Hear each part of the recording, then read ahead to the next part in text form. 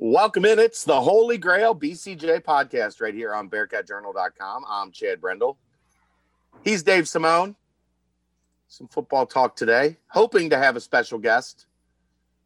Have had some difficulties on that end connecting, but hopefully we can make something happen as the show goes and have him hop in when he arrives. So we'll see how that goes, but we've got plenty to talk about either way as the Bearcats continue into the off season. And how you doing, Dave? I'm fantastic. I mean, see this beautiful new backsplash behind me? Put that in this week. You know, That's just audio. Only I can see it. I know you can with your great use of the English language describe how beautiful it looks to our listeners. So It looks delightful. yeah. You couldn't have installed it in a herringbone pattern? Not with those tiles.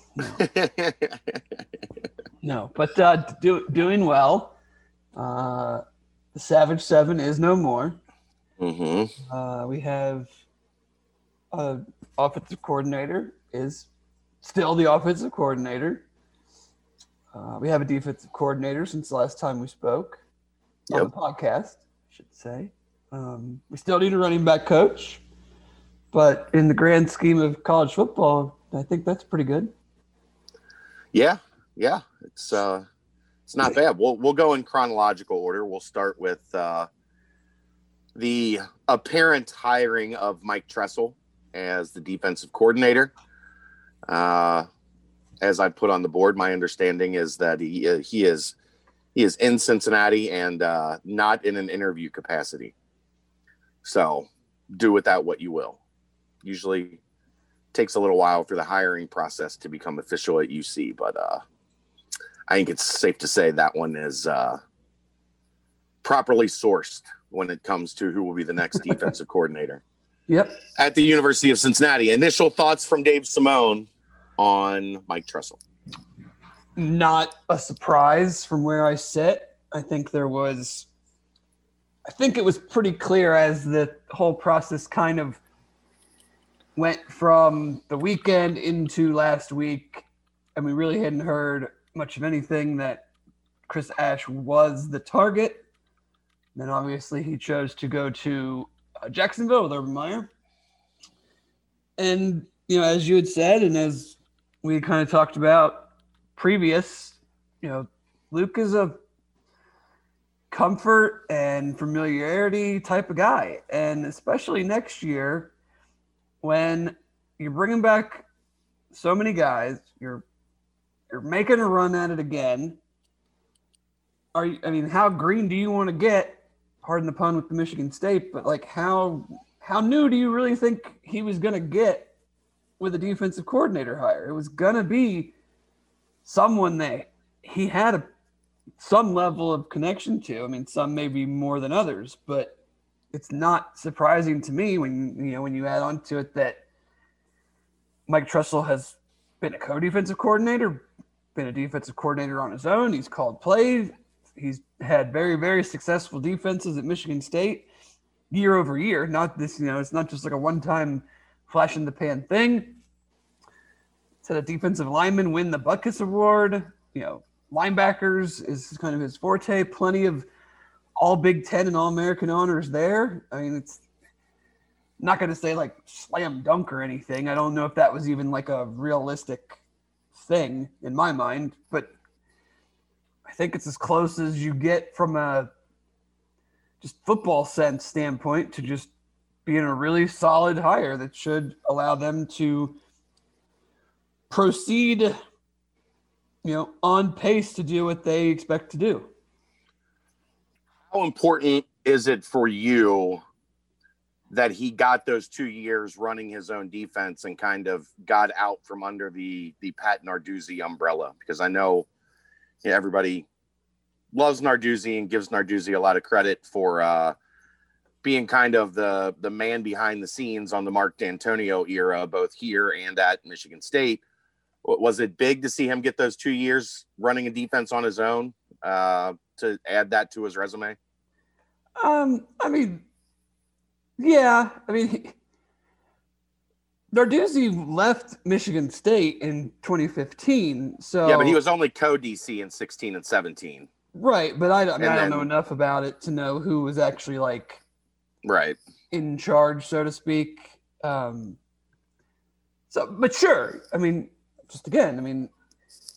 are you bringing someone in who's done that before? I mean, you can have tons of confidence in someone that's never done it, but you at least then know, like, hey, I know this guy's done it. He's done it against Ohio State, against Michigan. They've beaten Ohio State and Michigan while he was the co-defensive coordinator or the main guy. I mean, it's so he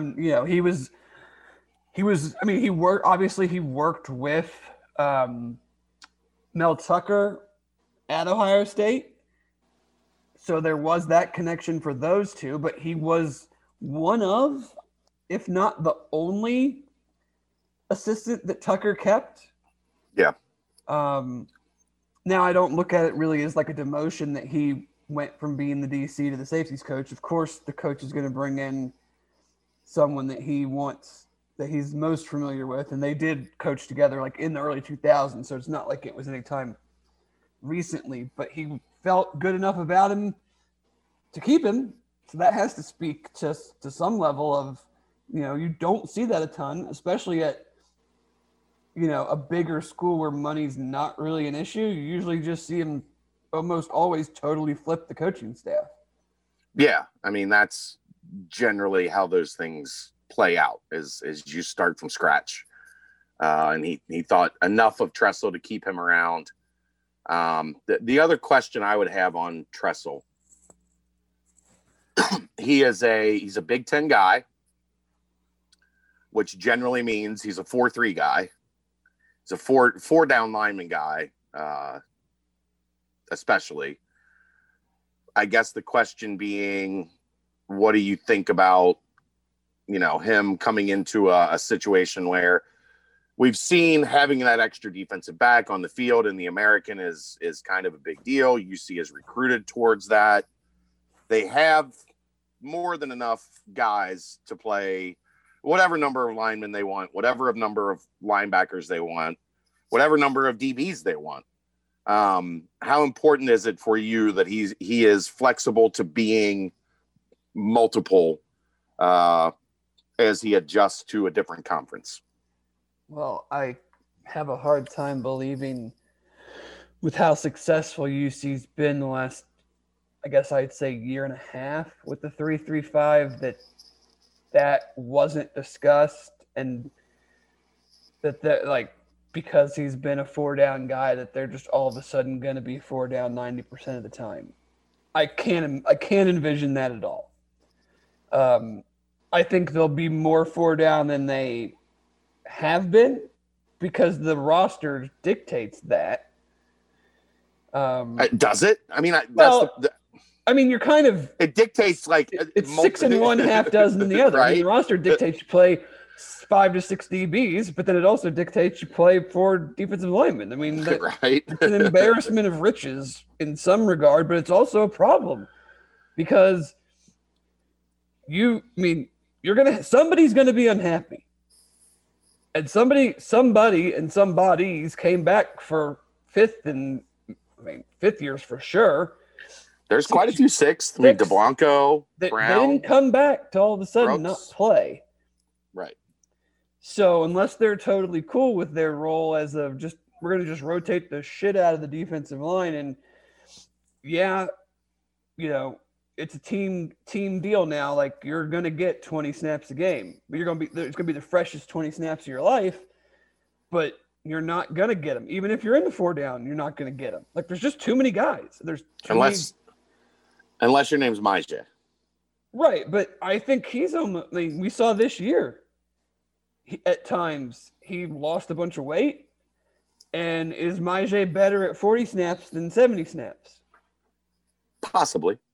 Right, I'm just saying, like, is his impact greater, in that type of a situation? I don't know. I could be totally wrong. He could be a machine and give the same effort and production playing every down. I don't know. But I mean, we saw it against Georgia. I'm sure we're going to see it a little bit more, but I can't imagine that it's going to all of a sudden become like every game we just line up 70% of the time it's 4 down. Yeah, I mean, I have to think like you're not playing Memphis and Houston though this year either, so you're playing Tulane and Navy, which Tulane is kind of I don't even know what I'm definitely not calling their offense spread. It's more like Coastal Carolina's like shotgun option. They want to run the ball. Yeah. They have a good freshman quarterback last year, but they want to run the ball. So you are subbing out 2 of your more air raidy spread offenses for 2 more running-based offenses. So we might see it a little bit more then because of that. Jimmy! Chad, how are we? What's going on, Jim? This is Dave. Dave, this is Jim. What's up, James? Dave, how you going? Pretty good, man. Are you globe-trotting right now? Yeah, kind of a little bit of globe-trotting. I'm actually down in Orlando now, getting some pre-draft training in before I head off to the Senior Bowl on Saturday. All right. Well, if you haven't figured it out based on the accent, we're joined now by James Smith. Dave, we'll get back to that stuff later. Yeah, for sure. No one cares about that anyway. Jim, what are your thoughts on 3 down or 4 down linemen next year? What do you got? I think with the depth that we've got on the D-line room, I think it'd be very beneficial of us to go to a 4 down look just to rotate some of those guys through. There you go. He agrees with you, Dave. Well, most smart people do. All right, James, Jimmy, what do you prefer now? It's evolved over the past 4 years. It's always Jim, Jimmy, or Jimbo. I hardly get called James unless it's by the girlfriend, actually. So she's the only one that calls me James. It's usually when I've done something wrong. All right. Well, we're probably not going to talk a whole lot of football, at least here for the beginning. I've got a couple, but not getting anything in depth. That's for sure. Let's get started with how in the world did the Pro Kick Australia thing come about? I know you played Australian rules football, right? Yep. When did this American football thing kind of start becoming like, hey, this might be something I could take a look at? So I'd sort of known a little bit about college football or college sports and what they were about, but I remember it was actually, I think it was 2015 or 16. I think it might have been 15 after Tom Hackett actually won the Ray Guy Award, who was a punter from Australia who played for Utah. And he actually had a really hilarious interview after he won. He's basically said, look, I wasn't athletic enough to play Australian rules football. I'm too fat sort of thing, but I've always had a good leg. And essentially I'm kicking a pigskin, which is bacon. So I'm kicking bacon down a field for people's entertainment. And it's I thought it was hilarious. So I looked a little bit more into it and I found out that he was from Pro Kick Australia. And if I wanted to get in contact with him, these are the people I talked to. And I was enjoying Australian rules football at the time, of course, but I'm always open to trying and doing new things. So I sort of sent in my measurements and had a bit of an assessment with Pro Kick. And then it was sort of, that's how it went from there. And then the rest of it's pretty much history. I joined on after visiting the States and seeing what it was all about and ended up at Cincinnati. How tough was that decision to leave everything in Australia behind? I can't imagine that is spur of the moment. I think hell with it. I think I'm going to go fly halfway across the world and spend the next 4 years, 5 years, however long. Yeah, Mum and Dad were probably a little bit skeptical at the start, because this is sort of a very uncommon dream or an unheard of thing back home. No one goes over, unless you play basketball, to do college sports in America. So it was are these guys having a bit of a lend of you or filling your head with a bit of nonsense sort of thing. But as it got closer and I got offered by Cincinnati, they were all on board, which probably made the transition a lot more easy. So I've always been pretty close with Mum and Dad and my large family, of course. So it was always good to have them in my corner, and then that made the transition so much easier. And plus, before 2020, of course, they were able to get over each year and see the first 3 games of the season and had a ball doing it. So it was good that I could share my love for football with Mum and Dad, who really knew nothing about it. Your visit was the spring game, right? It was April of 2017. Yeah, all of a sudden out of nowhere, we're running around, ramping up coverage for the 2018 class, and Brian Mason just kind of sneaks in. Oh, by the way, there's a 6'5" punter from Australia here that we think is going to commit. What did you think of Cincinnati upon your first trip to the city? Not even maybe as a college, just in general. Just as like in general, loved it. So the Midwest is very similar to what like rural Australia is like typically. So really friendly, homey sort of people, family orientated, sort of give you the shirt off their back to help you out sort of thing. And that was one of the things that stuck out to me. It reminded me so much of what I was used to back home. So that made the transition even more easier. And I remember mum and dad like vividly saying like on my official, like, yeah, you're going to have so much fun here. This is definitely the place for you. And we're more than happy to send you here. Dave, take it away. Did you, when you were here for visits, did you go to a bunch of other schools? Like, did you recruiting wise, was it UC versus somebody else, or this was it? So what our coaches do, it's more of it's a right fit mentality. So our coaches are approached usually or reach out to special teams coordinators who they believe are in need of someone with our services. And lucky enough, Coach Vic and Coach Mace had another Australian when they were at O State in Cam Johnson, who's now in the league and doing wonderful things. So they sort of decided that when they came, well, look, we'd like to get another one of those Australians from that program. And that's sort of where I fitted in. And so my name was brought forward. A lot of film was sent, a lot of video chats back and forth. And then one fateful morning when I thought I was just having a chat with Coach Mason, Coach Vic got on and offered me. And then that was it. I committed on the spot. Didn't need to talk to or see anybody else. I was going to Cincinnati. So you get here. What was, once you came on the visit and took some things in, but like once you were in Cincinnati for a little while, and like, who was your first roommate? What were the things that you were like, what the heck do these people eat? What are they saying? Like the first few things where you were like, this is not anything like what I'm used to. Yeah. So the majority of my like first like portion in Cincinnati, I lived with Cole Smith. So we've been pretty tight ever since. And then Andrew Gantz was in there at the start, of course, and then he moved on, and then Cole moved in that January. So mainly Cole and like, and then just everyone that came in my class really. So like Des, Derek, Kobe, Mike Warren, who else came in that class?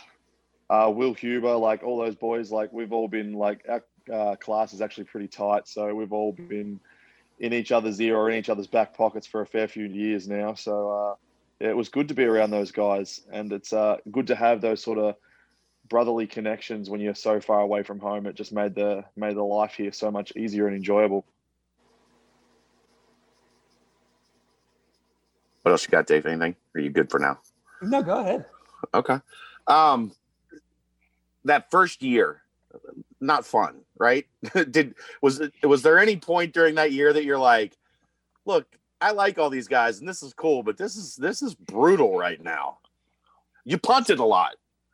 I did. I punted a lot, and but like I understand. Yeah, it sucked. Like 4-8's never a good way to be. Like no one wants to be 4-8. That's. But to do it with a new coaching staff and a new system, and with sort of what was happening in the background, like we could all tell that the cogs were turning and something special was about to happen. So, and it was just the right sort of thing to like thrust us into that next year. So we all came off a win on senior day in 2017 against UConn by a missed PAT or a missed whatever it was from UConn's kicker. And like we were pretty up and about, and that sort of just springboarded us into those winter workouts and the mat drills and all that sort of stuff, which just brought us all together as a team, and everyone really bought in. And from then on, there's been no looking back. Take me through the Rose Bowl. You're not an American, obviously. Did you know the significance of like walking into that place and what it means to college football, and how cool was it to get to play a game there and see the sunset and all the things that they talk about, Rose Bowl lore? So I knew its significance in terms of what it has in college football and its historical aspects, but just the place itself, like I've been lucky since I've been at UC. Like we've played in some great stadiums, like the Shoe, the Big House, and then we just got to play in the Mercedes-Benz Superdome. But like that stadium is one of the most nice playing surfaces I've played on in my life, and I've been lucky enough to be on a few of them in Australia and in America.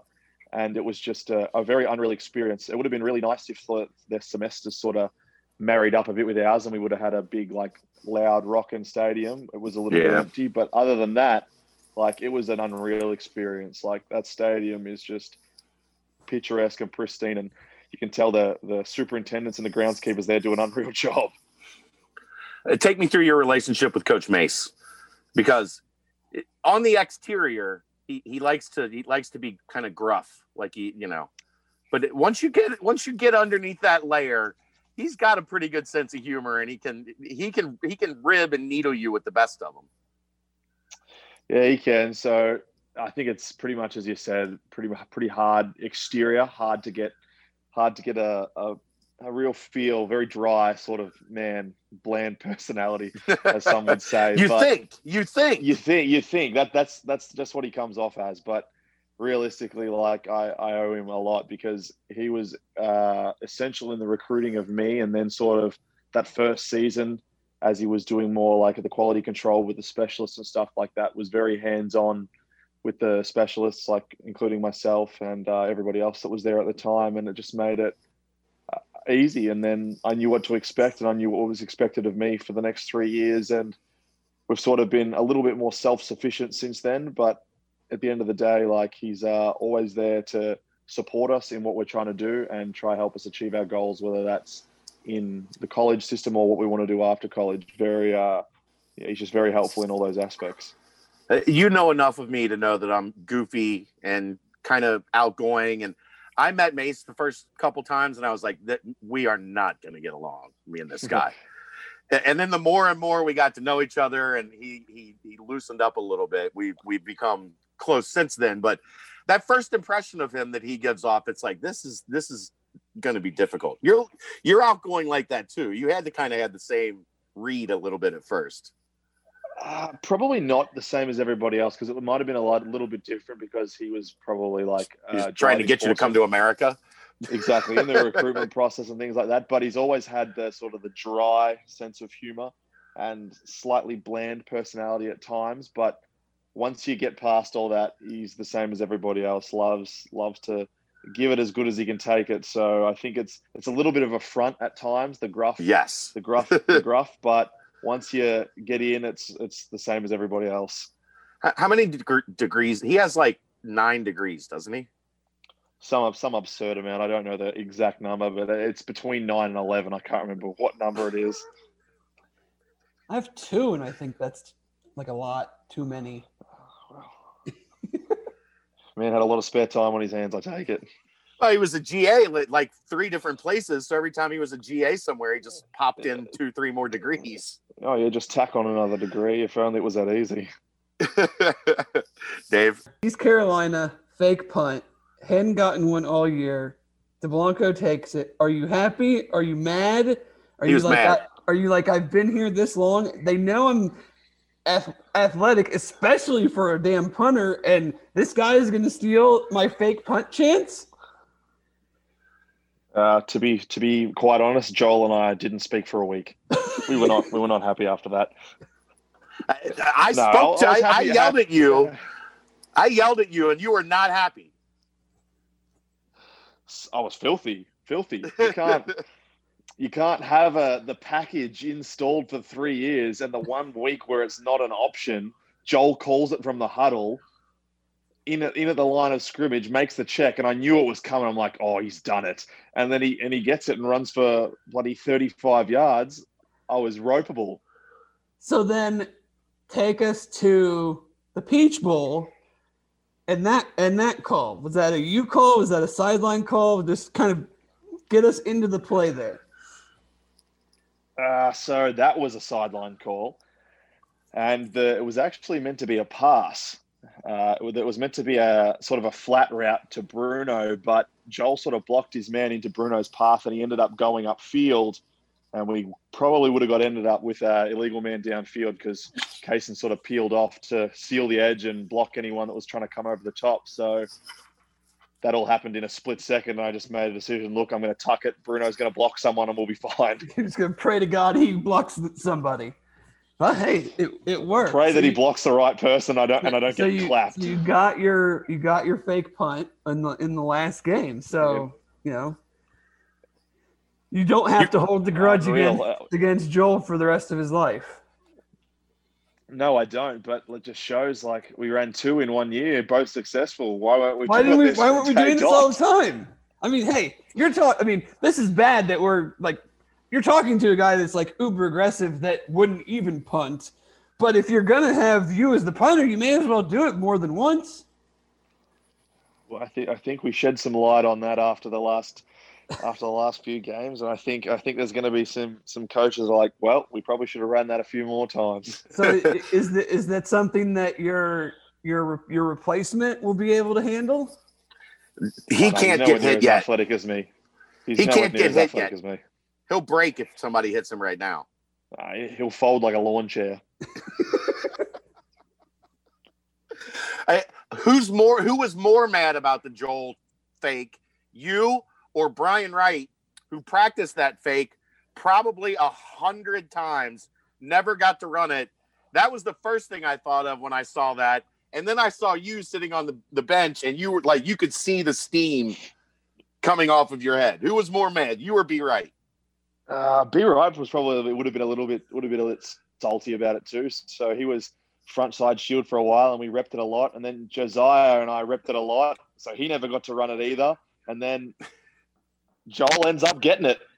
It didn't actually become a thing with Joel until probably this year. It was always sort of the front side shield sort of stuff.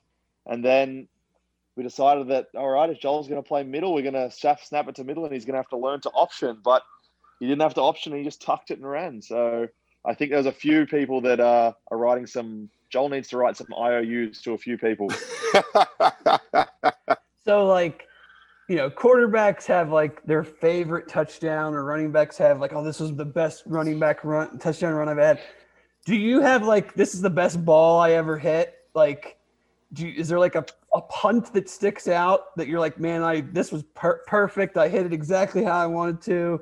It did exactly what I wanted. There's probably a few games more so, like, because you're only as good as everything. Yeah, you're only as good as your last punt, sort of thing. So, like, if I have a good punt, I got to back it up with another good one. So there was some pretty complete games that I had. The overtime loss to Temple in 2018. I think I had one of my longest punts and then a really big average that day. But unfortunately, we didn't get the job done. So that game sticks out. But then the win at home against UCF, I think I had 7 or 8 punts, 5 inside the 20, 4 inside the 10. So that was a pretty big day.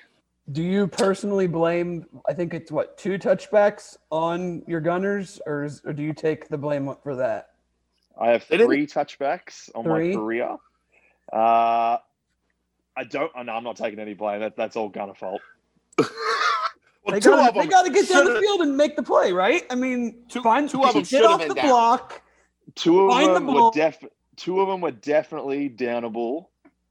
One was fumbled into the end zone, and 2 were definitely downable. So I don't know. I don't like to point the finger at anybody, but they know who they are. They know who they are. Well, when you only have 3, it's not hard to remember each one. It's like it's like hole in ones. If you've had them, you remember them. Well, I didn't have any freshman year, and then I've had 1 every year since. How mad are you when you walk to the sidelines and 1 went into the end zone? The helmet doesn't come off, usually because I'm screaming a few choice words, and I don't want the camera to pan to me. grab the face mask so the hands are in front of the mouth so they can't see what you're saying. Oh, yeah, and just let loose. Yeah. I got more if you want me to. Go ahead. So you're going to Mobile, Senior Bowl, pretty exciting stuff. I don't know if it's agent, scouts, whoever, what have they talked to you about punting down there? I'm assuming you're going to be having to kick the more traditional NFL style of kicking? Is that, have you been working on that? Is that something you worked on while at UC, you just didn't really use in games? Like, where are we in that regard?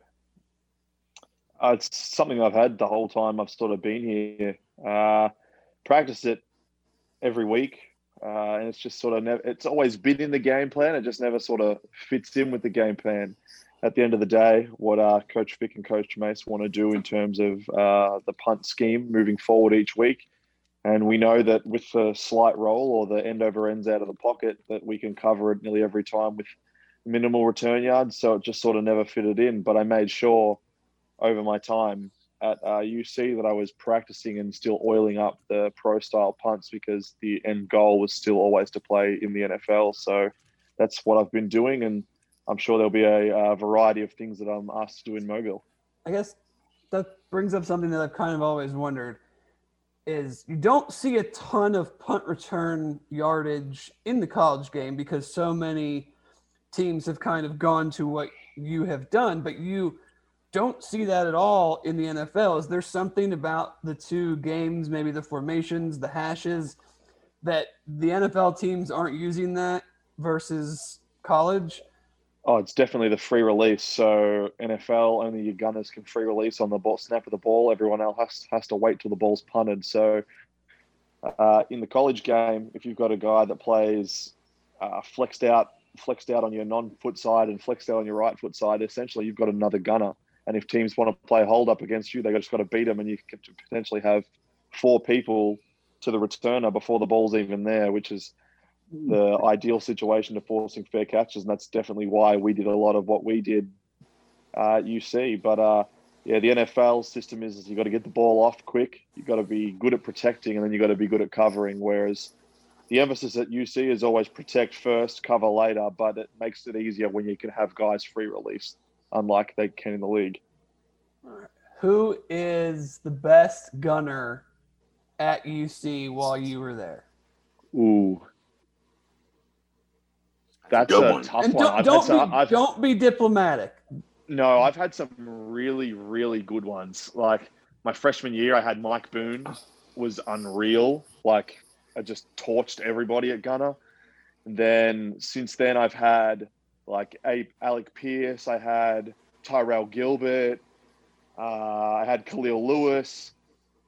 And then this year I had Trey Tucker and Harris. Justin Harris. Like I've had some really good gunners. Like I've probably been pretty blessed to have a lot of really good ones. But the one I really think of is like Mike Boone. Mike Boone used to absolutely rock people on punt because corners would try lock him up on the line and he just stiff arm people and then get straight to the ball. Yeah, you don't see a lot of yoked dudes that can get off a block like that, but still carry 4.3 speed down. He used to punish corners on punt. Pierce was another one. He was so good on punt that they tried to move him to defense. Yep. There you go. See? Well, just specialist just breeds athletes.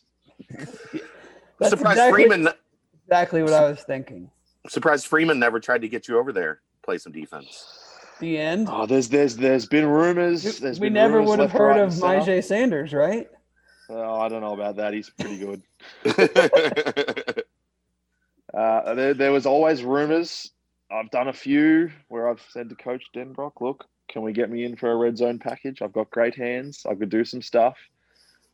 It's always in the works. We've always talked about maybe shifting me to outside linebacker as a joke. But I've heard that maybe coaches have actually asked about that one time and it got shot down. So we'll leave it as a shoulda, coulda, woulda. I want to ask you about kind of a guy that I don't know that anybody talked about this year, but he deserved to get some mention. Kason Pfeiffer, a true freshman, long snapper, and he was so good that we don't know his name. Isn't that the biggest like badge of honor? Like, I'm so good at my job, no one talks about me. For a long snapper, yeah. Well, so as a redshirt freshman, sort of, I've had really good snappers my whole career. I had John Vincent, then I had Zach Wood, and then I had Kason, of course. So, like, I've been very lucky that we've never had a blocked punt. We've had very few errors, if any, on the field. It was some big shoes to fill, of course. And he came in and he filled the job tremendously. He put on weight, got really athletic, made 2 tackles in the bowl game. I was never worried about where the ball was coming or where it was going. So he did a unbelievable job for me all season this year, and hats off to him, and every bit of credit that comes his way, he thoroughly deserves. So I saw a report tonight that in order to help improve his draft prospects, that Ethan Tucky is working out at long snapper, trying to learn to long snap. Have you ever gotten a snap from Ethan? Can you give us a pre-scouting report on that? I don't know. Mind you, he's incredibly athletic and runs probably a 4.6 laser, which I've seen in person. He would be a lethal long snapper at 250, and if he could rock the ball back. But it's something that you're probably going to have to do a little bit more than trying to learn in a couple of weeks. It's not I can learn overnight sort of thing. So you were also the holder.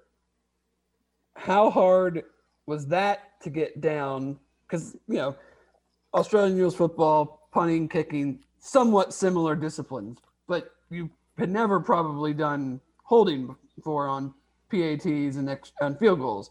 What was that experience like? Is that a lot harder, easier than you thought it would be?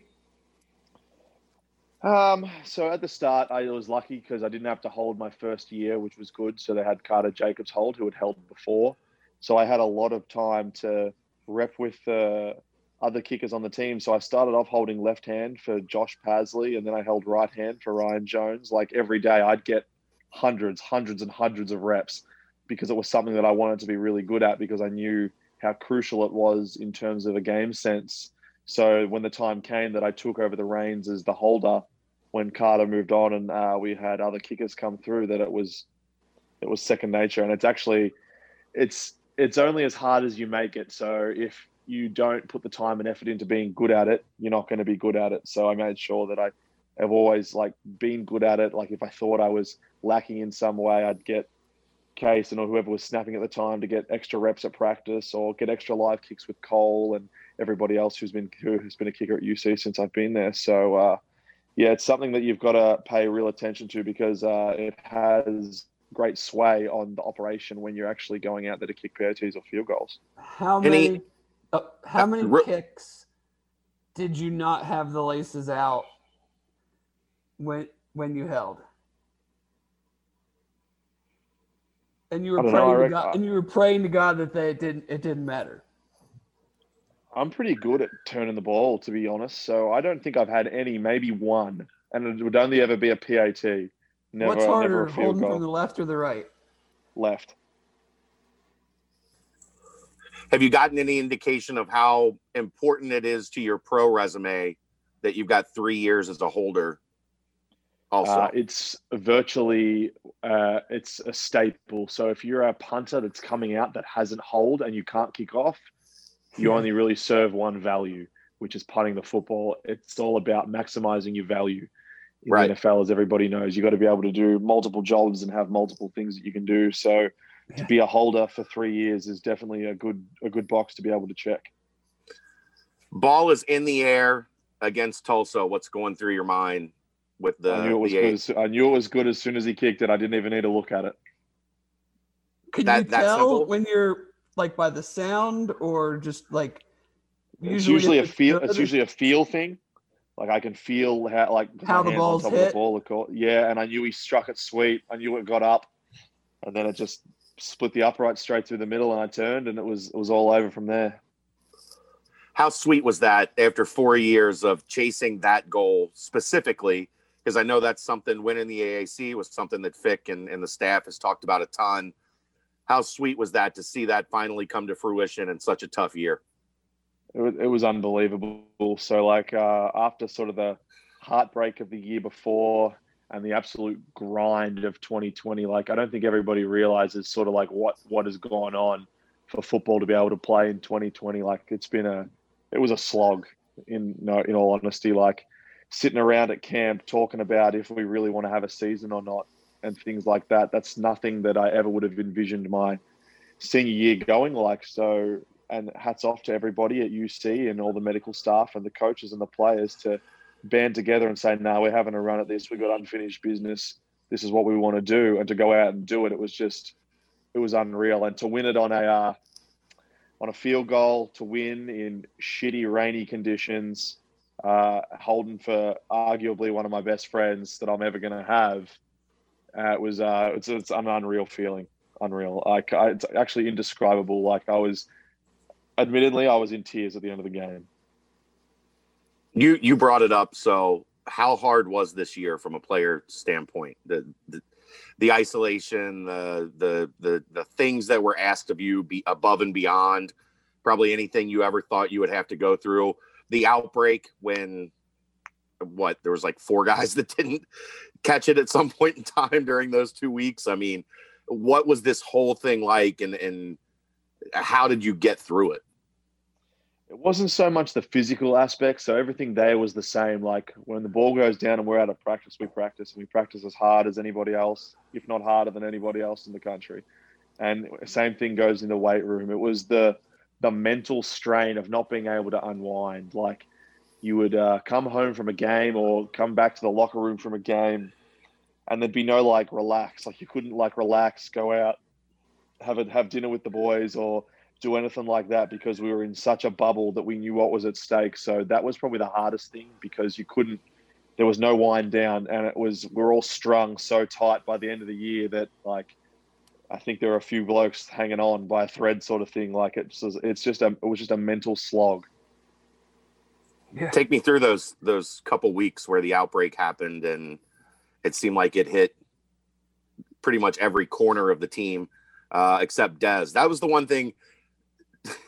Dez, they were trying to do everything they could to make sure that he stayed away from it, but it had to be terrifying to have it. I mean, to have so many guys have to deal with it all at the same time. It was wild. So, like, I don't understand, like, and the thing with the virus, I'm not an expert or anything like that, so I'm not going to claim that I know anything that nobody else does. But for a team to go down with no cases to Florida, everyone tests negative on Friday, we come back, then only a couple of people get it, and then a few days later, a few more people get it, and then by that weekend coming, you've got 65 or 70% of the team that's got it. You're like, shit, all right, there's something going on here. So it was just it was mentally taxing, and Aaron and all the medical staff, Dr. Bob and Dr. Devine, did a mountain of work over those next few weeks to get everyone right to go, and the quarantining, and then the acclimation process, and like getting back to where we needed to be to play for a championship. Like, it's a lot of work went on behind the scenes there, and those guys definitely need their praise and their number sort of read out, because what they did was beyond human to get everybody back and ready to go. Was there a fear that you guys might not be ready? That it might have been too much? Not from me personally, but there was always sort of that fear in the back of the mind. Like, we saw what happened with a few like the guys that came back, and if you try to dial it up too quick, too early, you're prone to doing other like smaller injuries and things like that. But they sort of made sure that they were going to manage everybody when we came back in with our like sort of like all the tests that we needed to do, the blood drawing, the heart rate monitoring. It was all done to the highest level of sophistication and how it needed to go to make sure that everybody was right. So I knew once we were all back and the majority of the team was back, we were going to go through, and I had no doubts about we were ready to win a championship. What was the Peach Bowl experience like? I mean, and obviously it didn't end, and we don't have to really get into the heartbreak of it all, but what was that whole experience like, being on that stage and putting on the show that you guys put on to show that Cincinnati belongs? Let's be frank, kicking their ass for 3+ quarters.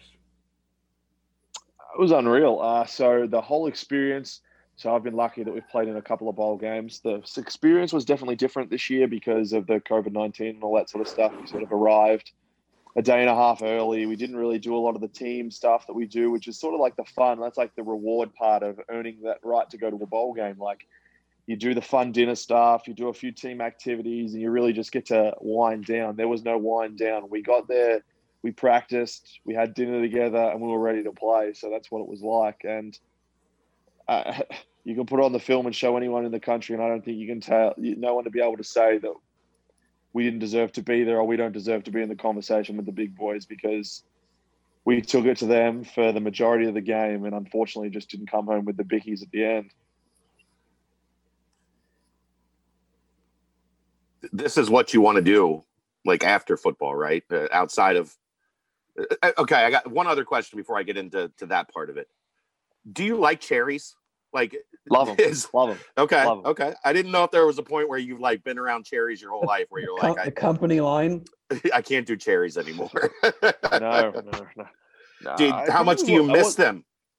A lot. I actually don't eat them over here because they're not as good. So it's not like you can get a care package sent to you, you know, just from a couple hours away, can you? No, I don't think you're actually allowed to do that.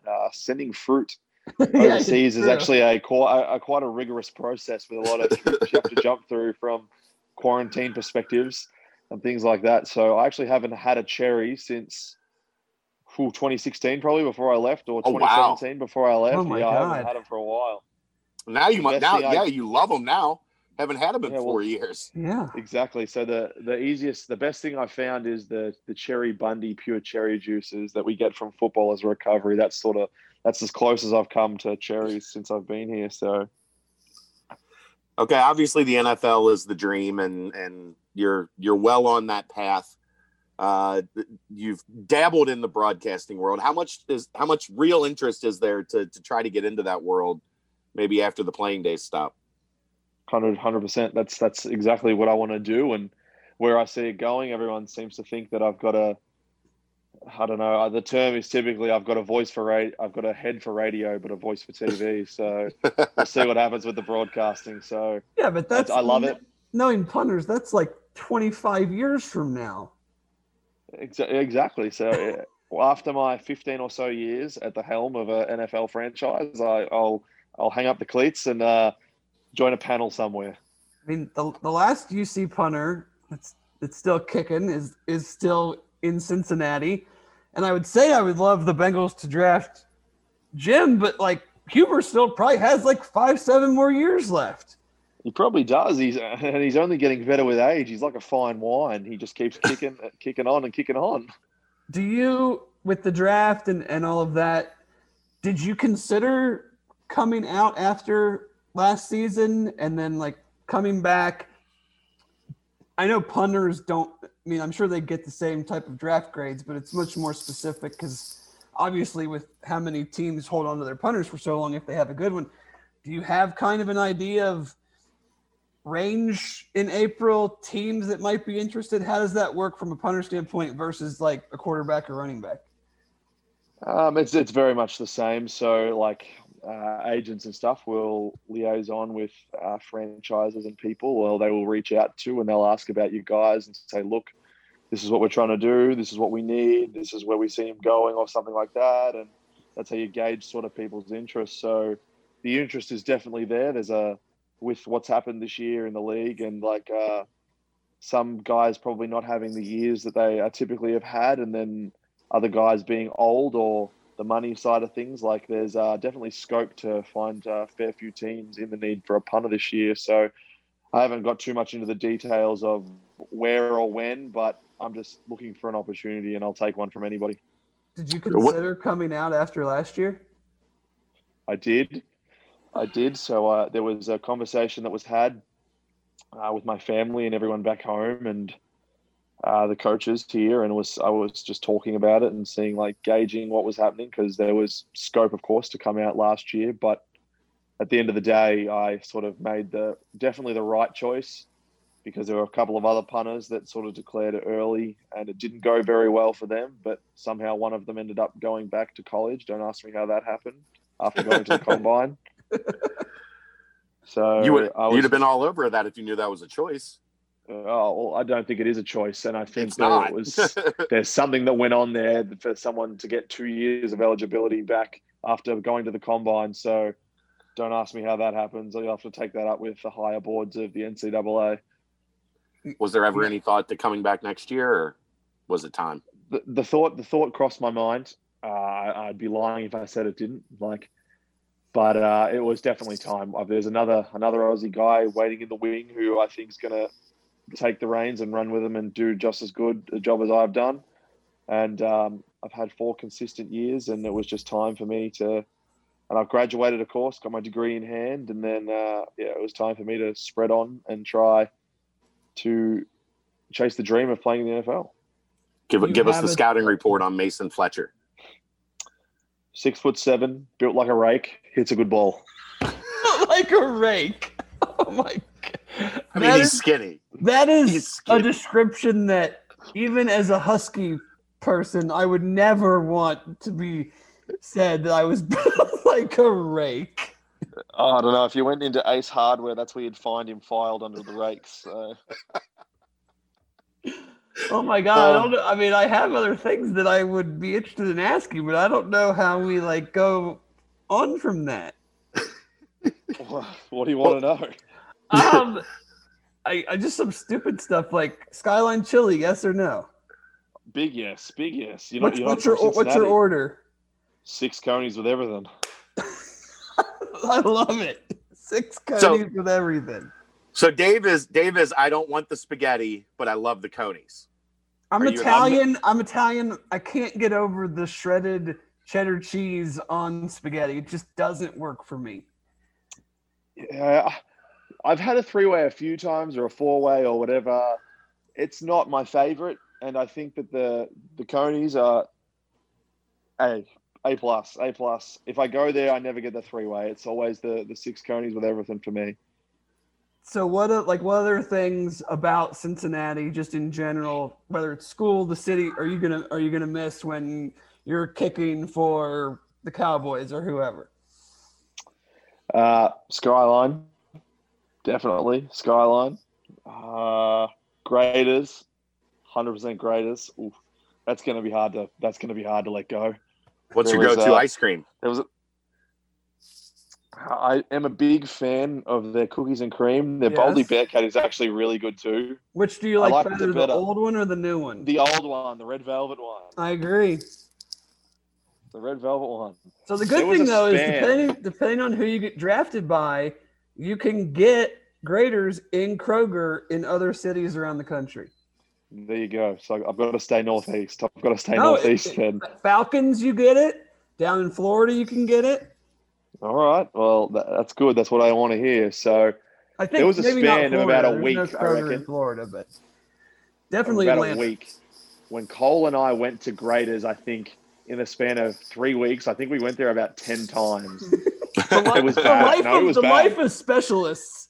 6 conies and Graders 10 times in 3 weeks. It was bad. Like we were going there, like driving there at 8:30 at night to get a milkshake or an ice cream every 2 days. Did Brady know about this? Oh yeah, I got to 240. He was happy as Larry. Yeah, the life of a specialist. What did you have for dinner? Oh, I had 6 conies and a milkshake while these guys are eating grilled chicken and nasty broccoli. And broccoli. Yeah, well, my body is a temple and I treat it how I treat it. You got anything else, Dave? I don't think so. This has been great. James, much appreciated, man. No problems. Thank you very much for having me. This was every bit as good. Hopefully we can catch up sometime next year and see how life is going. In the big time. 100%. I'd be more than happy to. Whenever you're ready to start a podcast, I'll host it. You can run it in the BearcatJournal.com network, and we will get you rolling with anything you need podcast wise. There you go. Connections. Hey, has McAfee invited you on his show yet? No, I need one. I'm if anyone can get me on Pat Mac's show, I'd love to be on. I'll see what I can do. I know some people. We're trying to get it. We want him on here too, since he likes UC so much. He does. Ever since that day out on higher ground when he got this cut off and he came and gave us his words of wisdom, he's been all over you guys up all year too. Like he was all this season. That's what I need. I'd love to get on his podcast. That'd be unreal. Still watch it weekly. He's an absolute character. I love what he does for specialists in sort of bringing light to an unsung position on the football field, and then he just hosts some absolute great guests that give some great insight into the professional sport and other things alike. So it's just an unreal podcast. And like I talked about with you in the Peach Bowl press conference, that guy was unbelievable with you guys when he was there that day. I mean, 100%. He spent 90 minutes, almost 2 hours with you guys holding court. I saw him talking to John about different kickoff, onside kick strategies, and where to kick the ball, and how to get it to do this, and how to get it to do that. And he was just awesome the way that he handled you guys. It was an unreal experience to have someone who is an NFL Pro Bowl punter to come and talk to you about what you want to do and your bread and butter. It was just like, it was unbelievable. And I made sure that I asked him as many questions as I possibly could think of in hopes of trying to further myself as a punter to get to the level that he was at when he was at Indiana. You probably got, 30, 40 minutes with him one-on-one? Oh, and then, at least. And then you had to get to practice, and you could see on your face, you were like, I'm in the middle of something here. Like, can you guys hold off? Yeah, I had to run back to practice because unfortunately that came first. But coaches were really good with letting sort of the specialists get their time with Pat McAfee, because it was a once in a lifetime sort of thing to be able to do that. So it was unreal. Did he tell you a game against UC was the worst night of his life? He did say that, actually. Something along those lines, anyway. I was at that game. All the crowd had started to leave because they thought that it was all over, and then they came back, and then he missed a field goal. Well, he banged a monster one to send it into overtime. He did, and then he missed the one to win it. He said that was supposed to be the greatest night of his life, and he blew it. Something along those lines. But the worst night of his life involves a canal. I don't think that's the worst night of his life. Those shirts that he makes with his mugshot on them are probably earning him a good buck. So yeah, true. All right, man. We will let you go. We kept you way longer than expected, but you were awesome, and we will get you back on soon. You've got me on Twitter. If you, like I said, when you're ready to start a podcast, you let me know, and we'll get it going. Yes, sir. Thank you very much for having me. Thank you, James Smith, All-American Conference, and boy. I don't know that we're going to, do we keep going? I don't really think so. I mean, what are we going to talk about? We have plenty we could talk about. Yeah, but no one gives a shit at this point. That was amazing. Mike Denbrock staying. We don't know who the running back coach is yet. We could talk about that next week. That was almost an hour of just really good football stuff, not football stuff. He called another man built like a rake. I still can't get over that. And I can totally see it though. He's 6'7" and probably weighs like $140. He is he is a rail. He got here right before the American Conference Championship game. So he was on the field. It's like a Kevin Durant combine, can't even bench the bar. He is skinny. To hear him called a rake though.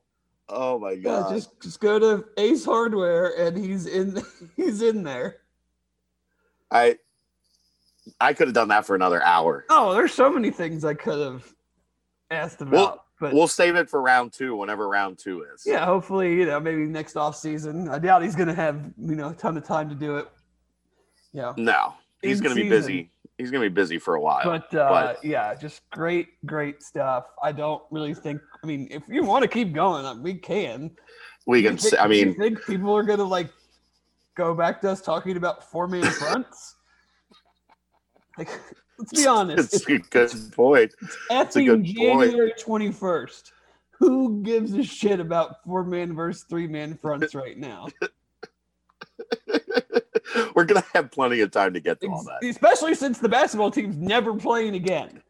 That is very true. That is very true. They ain't playing before our next podcast. I don't think they are either. So we can talk about it then. We'll have a running back coach.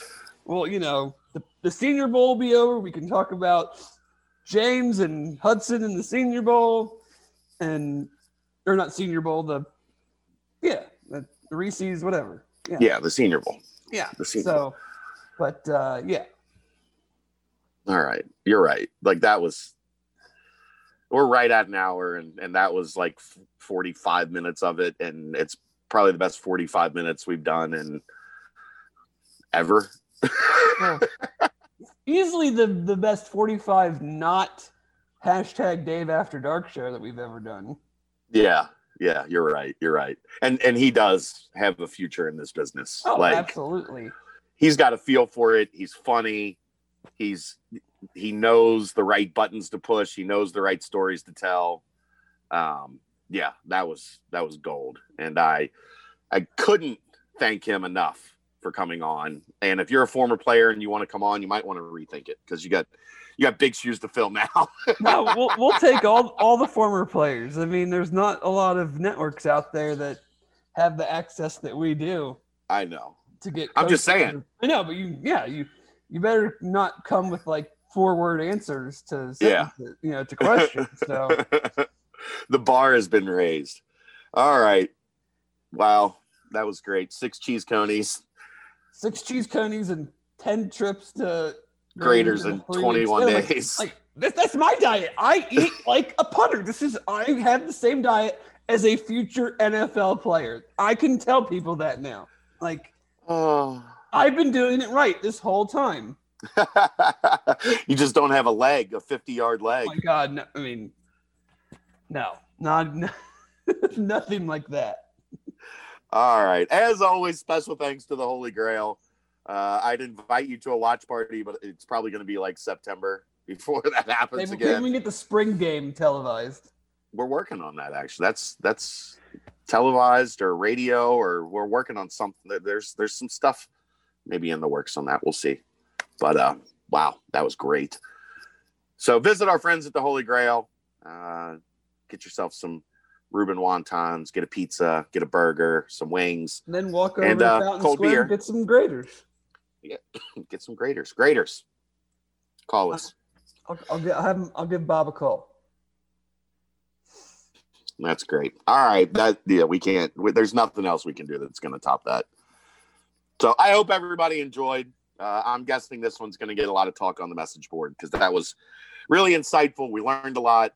Learned quite a bit about a little bit more about. I mean, a lot of that stuff is known. The cherry farm, and I figured he wouldn't be able to eat cherries here. So that was good to hear that. That's crazy, though. He hasn't had a cherry in like 4 years. I should have said, I'll get you some from Michigan. They're pretty darn good up there. So, but you're talking about a guy that I know. They produce like tons and tons of cherries. So, all right. Well, that's going to wrap it up. Dave, much appreciated. And thank you to everybody for listening. And maybe we'll see it. That might be it. This might be the last one. That might be the grand finale. We'll see you next time. It's the BCJ podcast right here on BearcatJournal.com.